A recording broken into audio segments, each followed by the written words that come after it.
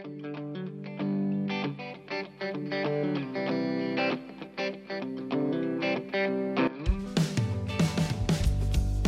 this episode of Moments That Matter, we jump back in for part 2 of last week's presentation by Dr. Ken Badley.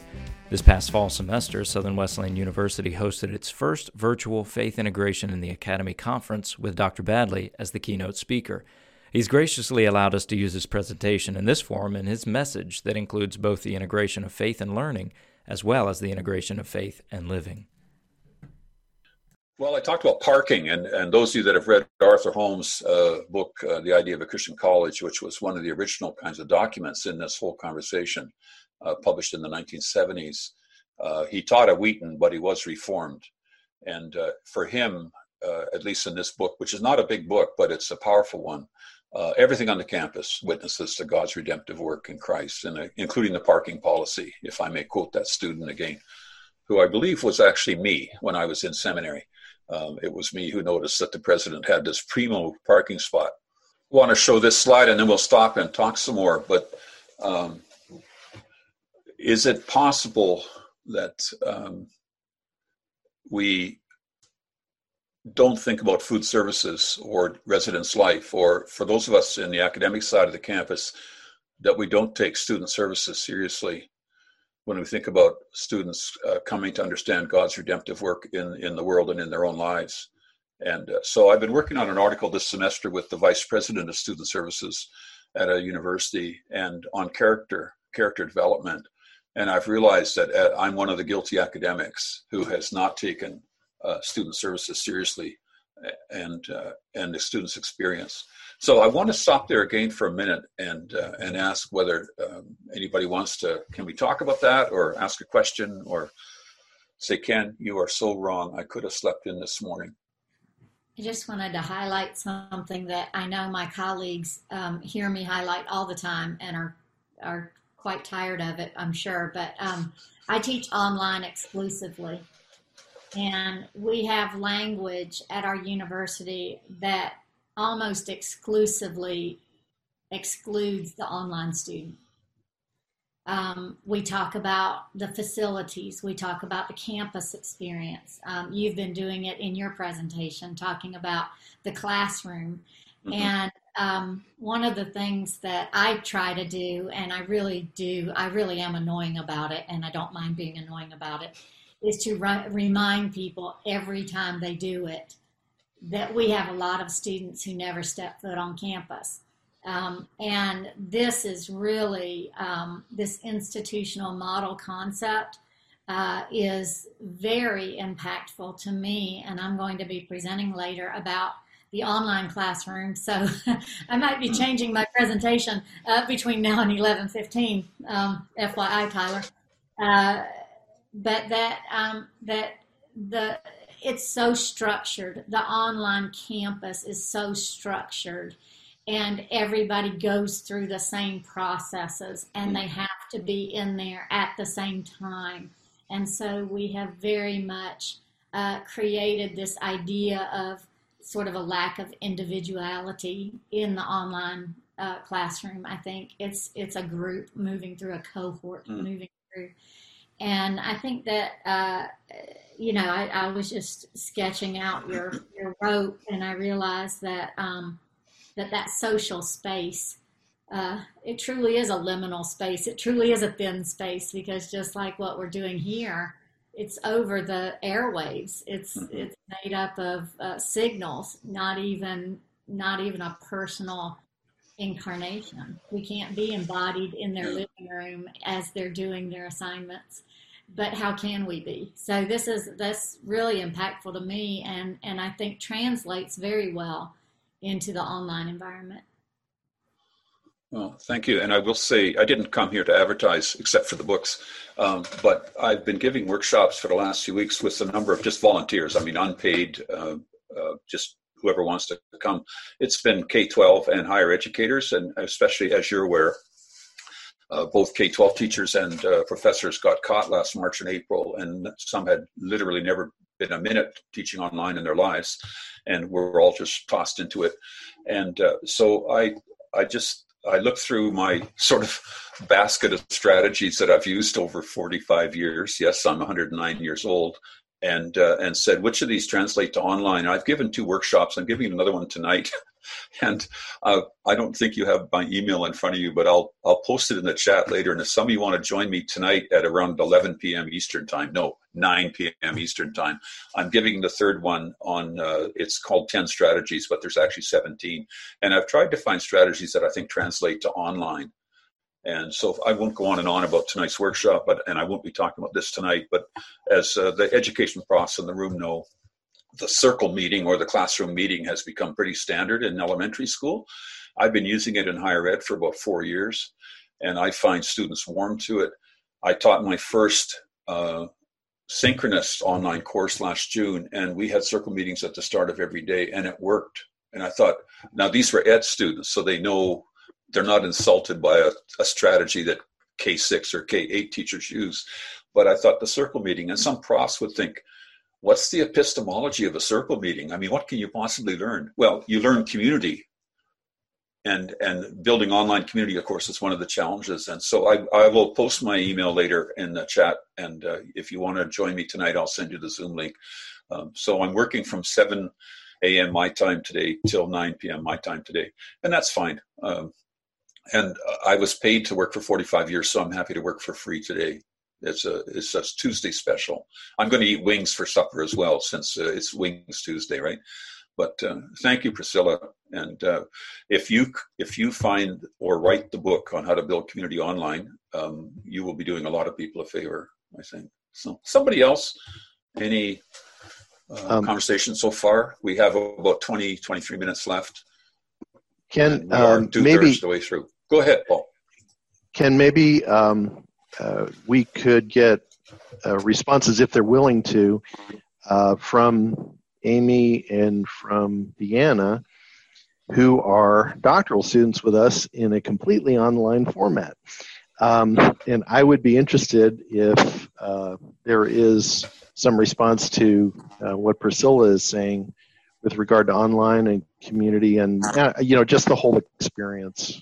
Well, I teach online and in person and take classes online. So I have kind of that both sides of that. And I would agree that it is a harder thing to do to build that community. I think I teach undergraduates, and the level of commitment at that stage online, it's very difficult to build community when it's only online versus the graduate students. I feel like they're just putting more of and they're more mature and all of those things. When everybody got forced into online in March, I think, until we're forced to do something, sometimes we just don't even pay attention that it's a need. I was listening to NPR this morning as I was driving my son to school, and there's a wave of revamping all the state Capitol buildings and things like that, because there's more people with disabilities who need to be able to get into the buildings, and they haven't. And these buildings are hundreds of years old. And until they have a senator who actually is in a wheelchair, nobody's really even thought about putting ramps in. And so I think that's where we are right now. It's like these programs the ramps need to be put in, and I think it's going to come the more we engage in it. But I do think it's a challenge for sure. Sorry for moving into metaphor land so quickly, but so for online, what are the ramps, right? And because all kinds of people, I'm hearing impaired, and it's an invisible disability, and so unlike a visible disability, and so I suppose in online teaching, there are a great number of invisible disabilities, and ordinary school teachers and academics are facing them this semester and going crazy, as some of you know, struggling with, how do I do this? And can I just show 90 PowerPoint slides or even put the slides on Moodle and not have to be there at all? So, but Deanna, Paul had also asked if you want to come in on this question as an online doctoral student. I have found the online student aspect is also informing my own instruction in terms of it does take effort to respond to more than 2 or 3 required posts, and to build that community of supporting your colleagues and developing a sense of trust with people, whether that be through the orchestrated scenarios or the team building things that are incorporated into the course. However, in teaching, I've taught online off and on for the last several years, and always do strictly online classes during the summer, but I'm a special educator by nature, and so I forwent the asynchronous of summer classes and made mine synchronous several summers ago, and students really seem to appreciate that transition of teaching strategies to the online platform even then. So the transition for me last spring was most difficult for student teachers and clinical interns. It was not so much classes of content, but where you do get that humanistic aspect of support when your supervisor, although it's not to be threatening, but comes to your school to support you, to see you in action. So that whole dynamic and paradigm changed for me. As a student at SWU, I've had a great experience thus far. Thank you both. And Deanna, your last comment will probably show up in 3 of your committee members' tenure promotion reports at the end of this academic year. One student said she enjoyed our program, so promote me, please. But thank you both. And I'm going to return to the slides for a few minutes, and then we'll have a final... Can I say one other thing? You sure can. I have greatly appreciated that although I work for or in a Methodist affiliate institution of higher ed, I have never included a prayer forum in my courses, and I have appreciated that personally and professionally as an aspect of my online classes at SWU so far. Thank you. I want to say I agree that I was just thinking about that in the course that I'm taking right now. There's each week starts with a focus on faith, and even though we're not really talking about it necessarily in our discussions, it's there. I think the question is whether you choose to engage in it, and that's where I have chosen to. It's been really helpful to me to have it presented, and then there's a connection to what we're learning, and that I thought has been done really well. So I was going to comment on that. It's intentional. All the EDD professors, and it's also in the masters, they connect your learning during that week to the devotions and to the prayers. And this is a little further integration of faith, I think, than when we first started. Because when we first started, it was like, okay, have a prayer. But so what? How can we use this when we're talking about leadership? And how can we use this when we're talking about assessment? And believe it or not, there's some instances in faith integration that connect to this. Thank you. And thank y'all for the comment there. Let me go back to share screen here for a few minutes, and we'll finish these slides.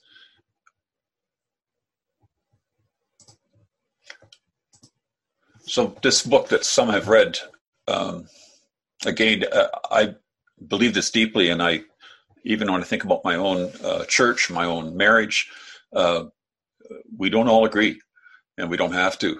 And I think we have to trust that the Spirit leads each other in the same way we hope the Spirit is leading us. And our the last bullet, though, again, I think students' experience is enriched when they know that we don't agree with each other, but we talk respectively about our differences. And I don't think they should all get one perspective in a in a class. And I'm disappointed when I hear that universities fire so-and-so because she or he doesn't toe the party line. I think not towing the party line enriches students' experience, and especially on matters of faith. That said, we should probably be able to articulate our own respective models. That is what many call talk the walk. We should recognize the strength of other people's conceptions and the weaknesses of our own, which again won't happen unless I actually listen to you and am willing to hear you explain your view. And some of you maybe saw this bit of news yesterday that Pew, in a research project carried out since the election, discovered that 4 out of 10 Republicans and 4 out of 10 Democrats actually don't know somebody who voted for the other party in the election. That our bubbles aren't just internet bubbles, they're personal bubbles. And we don't actually know other people. Well, many of us don't actually know people who disagree with us. So back to the student experience, or if you want to call it phenomenological question about the student's experience. When we think about a seamless campus experience, it's not just how I bring faith into my course in whatever area, but it's the whole program of the campus. Well, our different conceptions come into focus when we ask about the locus. And when I typed that, I thought I want to wrap that, but I'm not a rapper, so I can't.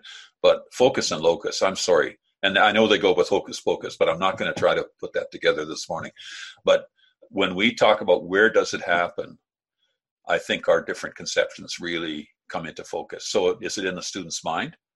Is it in the student's heart and soul, desires, practices?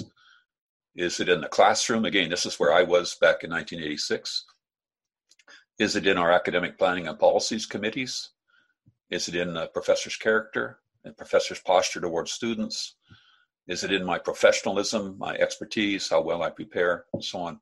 Is it in these classroom moments? And those of you that have read Courage to Teach know what Palmer talks about there. Is it in our campus policies? Housing, food, recreation, parking, library, bookstore, student services, etc. I mean, where do we think this happens? And I think that's an important question. Well, my first book was actually a high school ethics text, and I didn't give it the title, but I did ask them to use the word worldviews, because again, this was, I was teaching in a Christian Reformed institution at the time. I was very much in this framework of it's how you think. And Scripture says, as a person thinks, right? So, I mean, there's good argument in Scripture for this idea that how you think is going to lead to how you behave. So does it happen in the student's head? Well, I didn't choose the cover, but I've always thought this cover of this book was really a head trip. It seemed to be about how we think. And then I want to ask, but what about what we do? Our practices, our desires. Those of you that have read Jamie Smith's book, Desiring the Kingdom, are aware of his emphasis on practices. What if it's my work as a professor in curriculum and instruction and in assessment and how I organize and run my class? What if it's got to do with our work in academic affairs or on the tenure promotion committee or on the provost council? Is that where it happens? And if your answer is that's where it happens, then that reveals a certain model, doesn't it? Maybe it's in the character of educators towards students. And some of you will not know these two educators, but your students all do, trust me. And they've all seen these films. Every undergraduate has seen these films.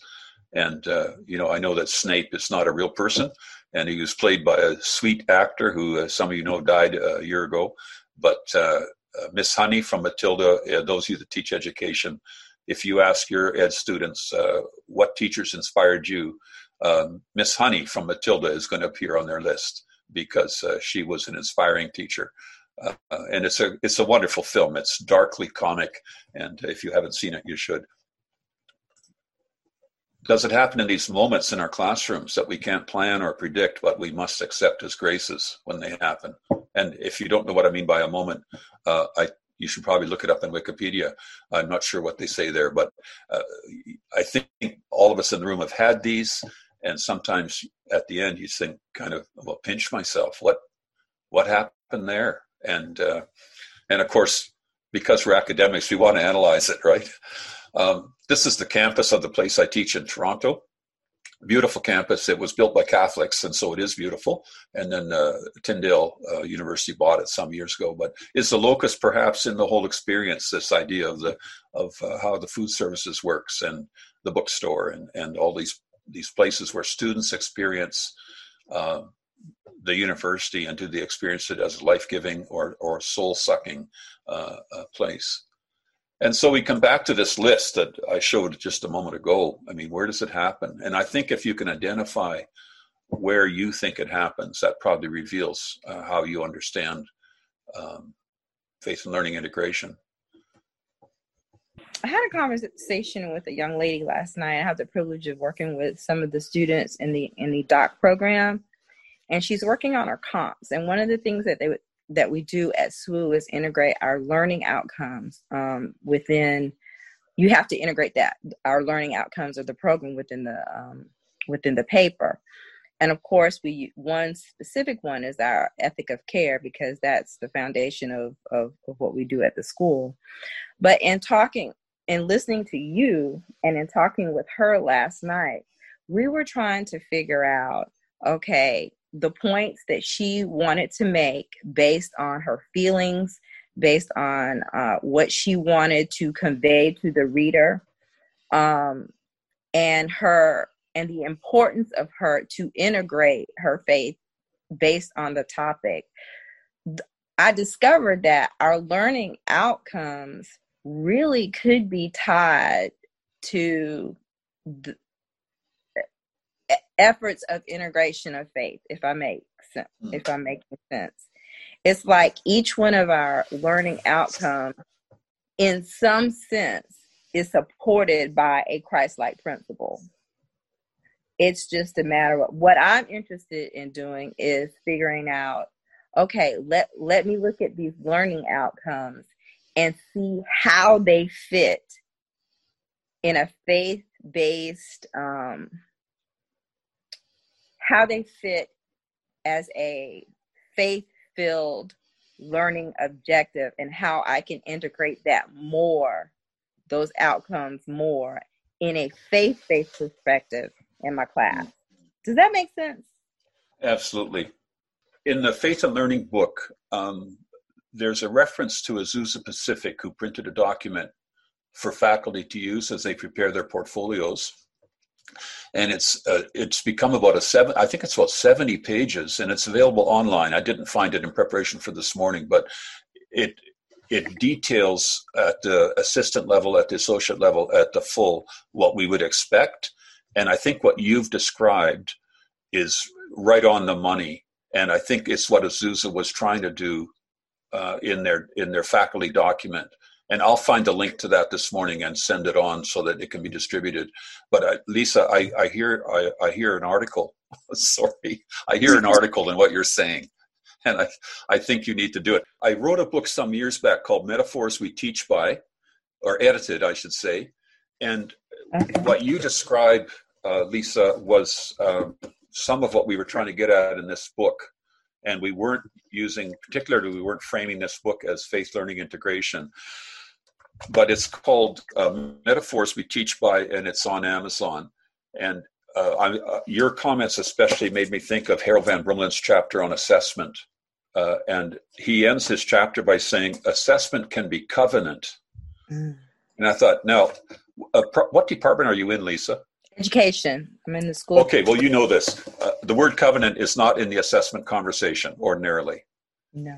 And when you read Harold's chapter on assessment as covenant, you think, oh, there's a deeply Christian understanding of what it means to covenant with a student about her learning. And so I encourage you to buy this book. And seriously, I get 2 cents a year on this book, so I'm not trying to make money here, okay? I made money by investing in plexiglass back in February, and I don't need to sell books. But I do encourage you. I think this is on Amazon. Metaphors We Teach By, and you can't buy Ken's copy. Okay, that's my own, but you might get another copy. But Lisa, what you're talking about, I think, is deeply Christian, and I want to encourage you to keep at it and articulate it. Put it in print. I will.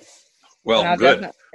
And in fact, my own trajectory, if you want to call it that, my own journey has been, I look now and I think, you know what?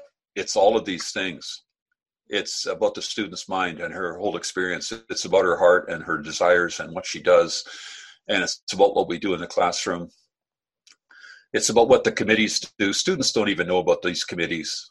But there's very important work about faith and learning takes place in these meetings that we have to attend or get to attend or love to attend.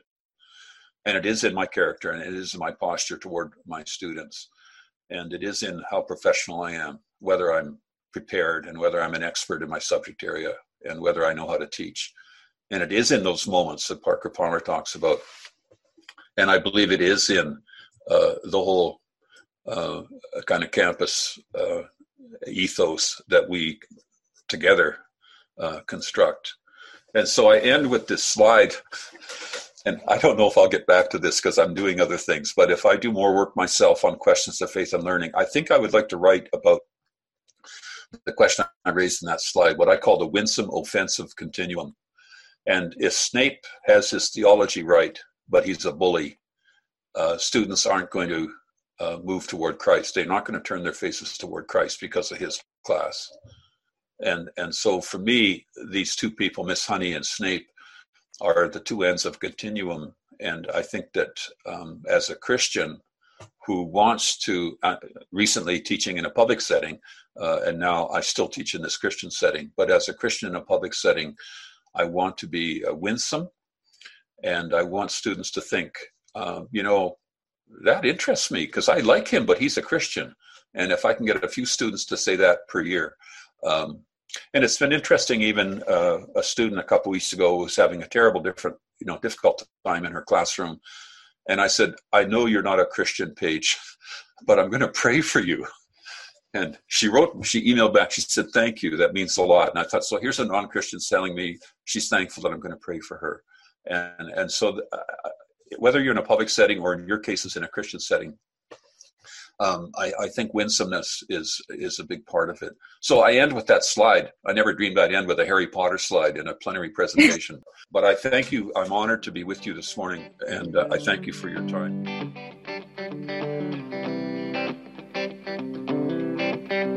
Thanks for listening to Moments That Matter, a podcast that looks at the moments in our lives that come along from time to time that have consequences long after the moment, especially those moments that have to do with the choice of vocation. In his book, Let Your Life Speak, Listening for the Voice of Vocation, Parker Palmer speaks of a clearness committee in the Quaker tradition, wherein a group of older, wiser people ask questions of someone considering a life choice as a way of clarifying the next step. We may not meet with a committee about these big decisions, but we all have these critical junctures in our lives, which we can think of as clearness committee moments. We need to pay attention to these moments because they are profound and potentially life-altering. We'll relay stories from our lives and interview others about theirs, especially noting the clearness committee moments, those we choose to recognize and those that were sadly ignored, those decisions that were made with God in mind and those that were not. Our hope is that these podcasts will cause you to think of the same kind of moments in your life with new clarity.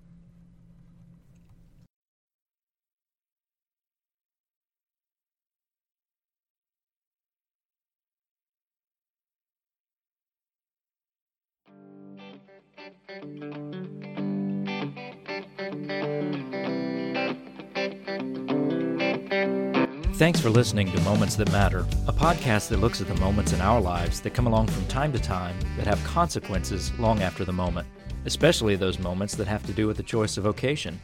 In his book, Let Your Life Speak, Listening for the Voice of Vocation, Parker Palmer speaks of a clearness committee in the Quaker tradition, wherein a group of older, wiser people ask questions of someone considering a life choice as a way of clarifying the next step. We may not meet with a committee about these big decisions, but we all have these critical junctures in our lives, which we can think of as clearness committee moments. We need to pay attention to these moments because they are profound and potentially life-altering. We'll relay stories from our lives and interview others about theirs, especially noting the clearness committee moments, those we choose to recognize and those that were sadly ignored, those decisions that were made with God in mind and those that were not. Our hope is that these podcasts will cause you to think of the same kind of moments in your life with new clarity.